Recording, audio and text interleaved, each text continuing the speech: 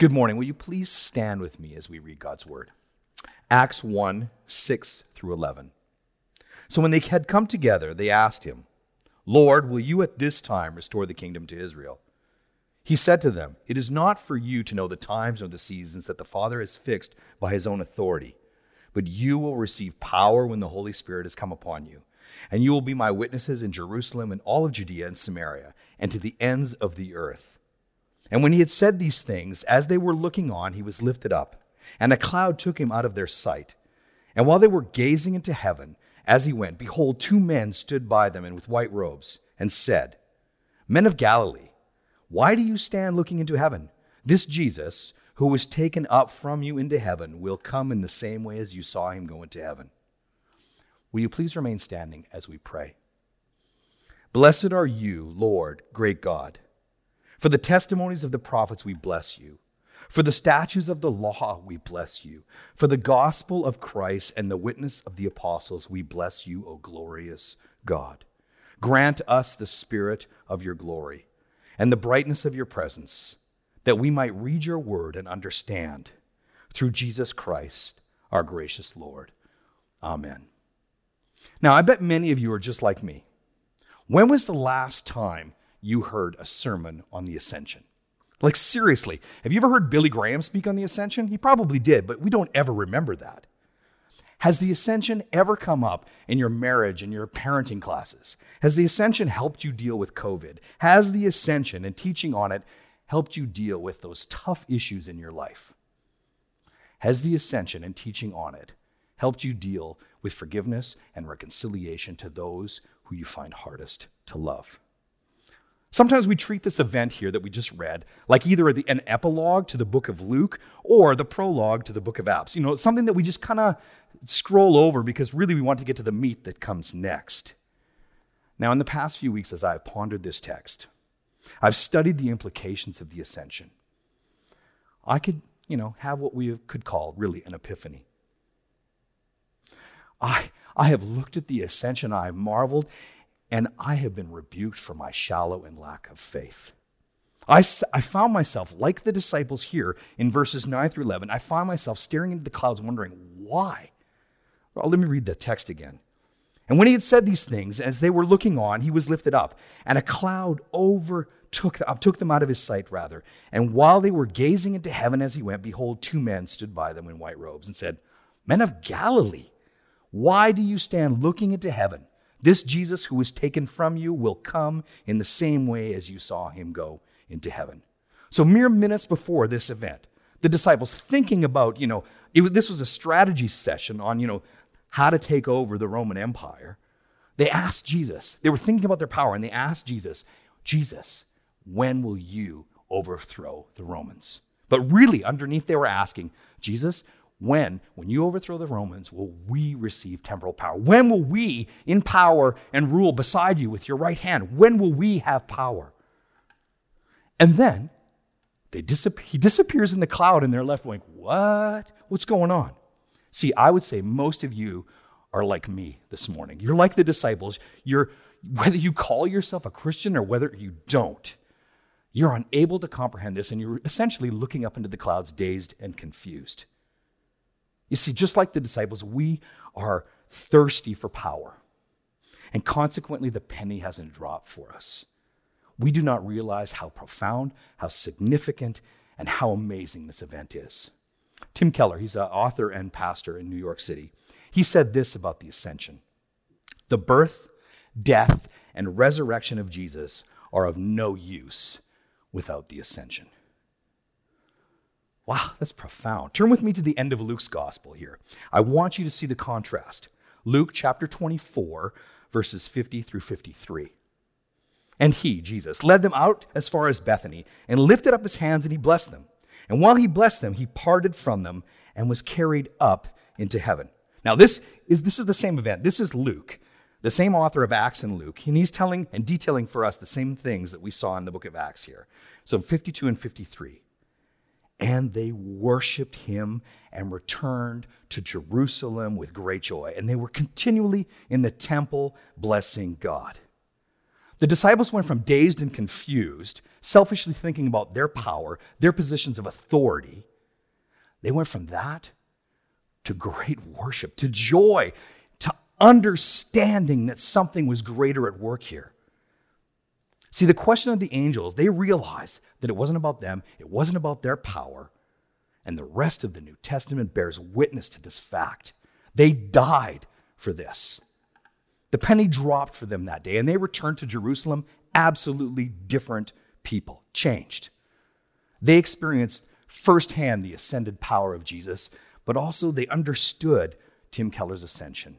The birth, death, and resurrection of Jesus are of no use without the ascension. So how do we get there? Seriously, how do we understand that? We didn't see him rise. How do we get there?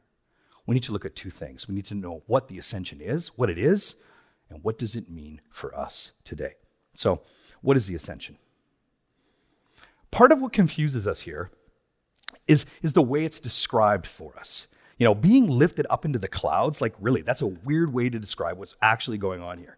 Particularly if you don't understand the biblical context or the Old Testament. Like, what is with the cloud? So if we don't understand, we're reduced to thinking this is some sort of like Cirque du Soleil event, and we just kind of like, oh, okay, you're staring up there watching the trapeze act, or you think it's some sort of weird episode off the show Supernatural. Now, humor me a bit. Let's dip back into the Old Testament, because you cannot miss the significance of this. Basically, you should just read the whole book of Exodus. But anyway, turn with me to Exodus chapter 24. Now, the whole of Israel is camped at Mount Sinai. It's this mountain in the desert. They've been miraculously liberated from slavery by God himself. God has led them there. And God takes this ragtag bunch of like 2 million refugees, and he makes them his own people. He brings them out there, and he promises to be their God, and they would be his people. They were chosen by him. So let's read the events of Moses' encounter with God on Mount Sinai. Exodus chapter 24, verses 15 to 18. Then Moses went up onto the mountain, and the cloud covered the mountain. The glory of the Lord dwelt on Mount Sinai, and the cloud covered it 6 days. And on the seventh day he called to Moses out of the midst of the cloud.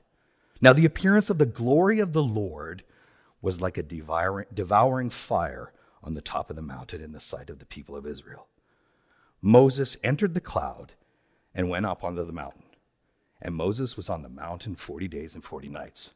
I can't even imagine observing that. Like Moses going up there for 40 days, they probably thought he was dead. See, on this mountain, God himself instructs Moses on how to build a tent. I know it's weird. A tabernacle, as it's called. Essentially, it's a portable temple. A place that symbolized the very presence of God with his people. A beacon, if you will, that led the people of Israel all through the desert and into their promised land. So in Exodus chapter 40, the very last book of this book of Exodus, we get this, starting at verse 32. Exodus 40, 32. And when they went into the tent of meeting, this is Moses and Aaron, when they approached the altar, they washed, they made themselves holy, as the Lord commanded Moses. And he erected the court around the tabernacle and the altar, set up the screen and the gate of the court. So Moses finished the work. So he did everything in preparing for this particular event. So in 34, we pick it up. Then the cloud covered the tent of meeting, and the glory of the Lord filled the tabernacle. And Moses was not able to enter the tent of meeting because the cloud settled on it, and the glory of the Lord filled the tabernacle. Throughout all of their journeys, whenever the cloud was taken up from over the tabernacle, the people of Israel would set out. But if the cloud was not taken up, they did not set out until the day that it was taken up. For the cloud of the Lord was the tabernacle by day, and fire was in it by night, in the sight of all of the house of Israel throughout all of their journeys. Clouds and fire represent the power, the glory, the holiness of God, the Lord himself, his very presence. So Jesus being described as ascended, lifting up into a cloud, we're to pay attention here. Something significant is being said. Do not miss it. It's not a coincidence that Luke describes these events using metaphors already pregnant with meaning. We are to assume and make the connection that the very presence of God himself, the glory of God, representation is right there in the ascension with Jesus. The glory of the Lord, as seen in Exodus, is the same glory that we see in Jesus as he ascends, as he is lifted up. This is why the disciples were rebuked by the angels in verse 11. Men of Galilee, why do you stand looking into heaven? You can almost hear the sarcasm there. This is Jesus who was taken up from you into heaven. He will come in the way that you saw him go into heaven. They're like, don't you guys get it?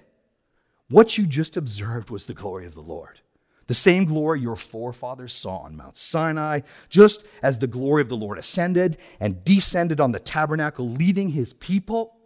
Jesus ascends into heaven, and this Jesus will also descend. He will return as you saw him leave, full of glory. And when he does, he will give you rest, and he will put all things right. Now, you might be thinking, why? Like, the disciples, they recognized their error, okay? They returned to Jerusalem in worship, but why? People, unless you are full of glorious joy, unless you are called to worship by this event, you do not understand the ascension. The penny hasn't dropped for you. The ascension is the glorious exaltation of Jesus Christ as reigning Lord over all things and all time. But you're like, who cares? Like, nice biblical trapeze act, Heath, really. But why does this matter? Why should I care? I acknowledge maybe, okay, Jesus could be king. But furthermore, shouldn't we, in our modern day, aren't we evolved past, authoritative structures? Isn't authority something just to use and manipulate people? Why should I care, and why should I surrender to this type of king? Well, there's 2 points why it matters. The first one, the ascension matters because of one simple yet mind-blowing profound truth. The ascension of Jesus, him rising in the cloud, lifted up into heaven, does not mean his absence, but rather profoundly, it means his increased presence. The ascension is the means that allows the prophesied suffering servant, the gentle and lonely one, the Jesus that healed the sick, the lame, the blind, the deaf. This same Jesus, the incarnate one, is the man who sacrificed himself for you on a cross. The ascension is the means that allows a human to be in heaven right now, to be at the right hand of God in glory. He becomes our advocate. He becomes our advocate before God himself. This gentle and lonely one is powerful and he is glorious. Everything that Jesus was in time and space, everything that he spoke, everything that he taught, everything that he is right now, because of the ascension, this Jesus is like a shock wave that has been released to the whole of the cosmos.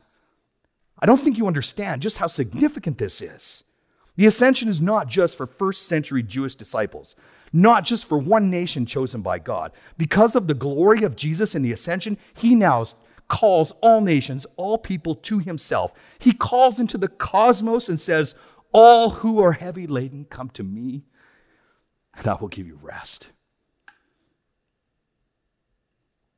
The ascension of Jesus is not the absence of his presence, as one might assume, but rather the exponential increased presence of Jesus, the gentle and lonely one. Man, when this epiphany hit this week, I was sitting in a public space in my collaborative workspace where I rent an office, and I was in tears. The ascension of Jesus is the glorious exaltation of him as reigning Lord over all things in all time for everyone. And he is worthy of our worship, worthy to surrender our autonomy to. Because instead of abusing his authority, just like every other leader we know, instead of a cosmic power play, he willingly gives himself for us. He exercises his power through weakness. By dying on a cross, he died that we might have life. But because of the ascension, he is standing at the right hand of God himself in power. But not only does he die for us, but he is advocating for us right now. Instead of asking, why should we care about the ascended Jesus? We should be really asking, why should he care about us? Why should he care about us? Well, People, he cares about us because even as exalted Lord, he is still the gentle and lonely one who came to save broken people like you and me. This is why it matters, people. This is why the disciples returned to Jerusalem in worship. Look what the Apostle Paul, in exalted language, describes who Jesus, the ascended Jesus, is. Listen to this, Ephesians chapter 1, verses 18 through 23. Having the eyes of your heart enlightened, that you may know what is the hope to which he has called you. What are the riches of his glorious inheritance in the saints? And what is the immeasurable greatness of his power towards us who believe, according to the work of his great might, that he worked in Christ when he raised him from the dead and seated him at his right hand in the heavenly places, far above all rule, all authority, and power, and dominion, and above every name that is named, not only in this age, but also in the one to come. And he has put all things under his feet and given him as a head over all things to the church, which is his body, the fullness of him who fills all in all. You see, the ascension of Jesus is not the absence of Jesus. No, but rather the exponential increase of his presence, the gentle and lonely one. The second reason why this matters is because of the ascension of Jesus, his mission now becomes our mission. Turn with me back to our text in verse 6, Acts 1:6. So when they had come together, they asked him, Lord, will you at this time restore the kingdom to Israel? He said to them, it is not for you to know the times or seasons that the Father has fixed for his own authority, but you will receive power when the Holy Spirit has come upon you, and you will be my witnesses in Jerusalem, in all of Judea and Samaria, and to the ends of the earth. Now, the disciples were questioning Jesus about timeline and strategy, of colonial overthrow. But they come in this event, they come face to face with a new mandate. They ask Jesus, will you, in verse 6, will you in power overthrow the Romans? In response, what does Jesus do? He turns the whole introspective Jewish culture upside down and he says, no, you will. You will receive power and you will be my witnesses throughout the entire world. Jesus promises them power by his Spirit, and he tells them that they will bear witness of this saving power to the very ends of the earth. Instead of an isolated Jewish people of God, Jesus says, I have chosen all people from every language, every tribe, every nation to be my people, and you will be my ambassadors. It is because Jesus is ascended king that this happens. Turn with me quickly to Acts chapter 2. You can't miss the significance of this. When the day of Pentecost came, so Acts chapter 2, starting at verse 1, when the day of Pentecost arrived, they were all together in one place. And suddenly there came from heaven a sound like a mighty rushing wind, and it filled the entire house where they were sitting. And divided tongues as of fire appeared to them and rested on each one of them. And they were all filled with the Holy Spirit and began to speak in other tongues as the Spirit gave them utterance. Have you ever wondered what is with tongues of fire? Like, I can almost bet, whether you call yourself a Christian or not, you're probably struggling like, what's with this whole tongue of fire thing? I don't get it. It's a bit out there. It's weirdly supernatural. Ironically, the Greek word for tongue is the same word for language. So that helps. But may I remind you, though, of Exodus chapter 24, verse 17. Now the appearance of the glory of the Lord was like a devouring fire on top of the mountain in the sight of the people of Israel. The very power of God, his presence, descended in tongues of fire upon the disciples. And the text says that they were filled with the Holy Spirit, and they proclaimed Jesus to everyone, regardless of language barrier. Their new mandate was put into effect, and thousands heard this testimony about the ascended Jesus, and they believed. Jesus ascends on the cloud of glory, and his disciples receive power when fire descends upon them. I don't think this is a coincidence. We are to understand the very presence, the very power of God, the same God that we saw on Sinai, that was manifest in the tabernacle, this same power who led Israel through the desert to a promised land, This same power has descended on the disciples. Whew, that means we have his presence and we have his power. And we still have it. We have his mandate. That means you and I, people. The ascension of Jesus is not the absence of Jesus, but rather the exponential increase of his presence and of his power, the gentle and lonely one to all of creation. Now, my ancestors came from Scotland and Ireland. The fact that I read and I can read about these events in English 2,000 years later testifies to the fact that this witness has gone forth. The ascended Jesus has been proclaimed and is still being proclaimed today, just as it started with the disciples on the day where he ascended into glory. His saving mission becomes our mission if you believe.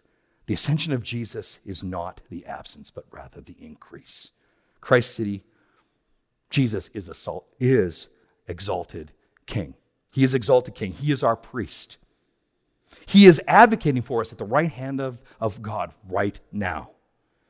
And his prophetic voice has become our mission. We are to proclaim his salvation, his death, his burial, his resurrection to all of creation. He is all of these things. We have all of these things because he is ascended, Lord of all. Keller's assertion is right. The birth, death, and resurrection of Jesus are of no use without the ascension. And just like the disciples, we have a choice. We can stare into the clouds, or we can surrender to the King and worship him. We all come to Jesus. We all come to Jesus like the disciples, with our desire for power and prestige. And at the same time, we loathe and we fear seeing the reality and the misuse of power. It's the human condition. In surrendering to an authority greater than yourself, in surrendering to Jesus, you come to the King, but you still ask, can I trust you? You ponder, man, I've been hurt before. How can I possibly be vulnerable to a king with absolute power? I've never seen it happen. This is why we have to remember that the ascended Jesus is also this. In Matthew chapter 11, verses 28 to 30, Jesus says himself, come to me, all who labor and are heavy laden, and I will give you rest. Take my yoke upon you and learn from me, for I am gentle and lonely in heart, and you will find rest for your souls. My yoke is easy and my burden is light. We can surrender. We can surrender to this Jesus who is the gentle and lowly one, and at the same time, exalted Lord of all things. You can trust Jesus. You can trust Jesus because his power, because his power is exercised through weakness and sacrifice. He is the only one worthy. He became vulnerable for you. He was stripped naked. He was beaten. He took all the misuse of power upon himself so that you can surrender and trust him. He is worthy of our worship. You can surrender to the ascended Jesus because his burden is light.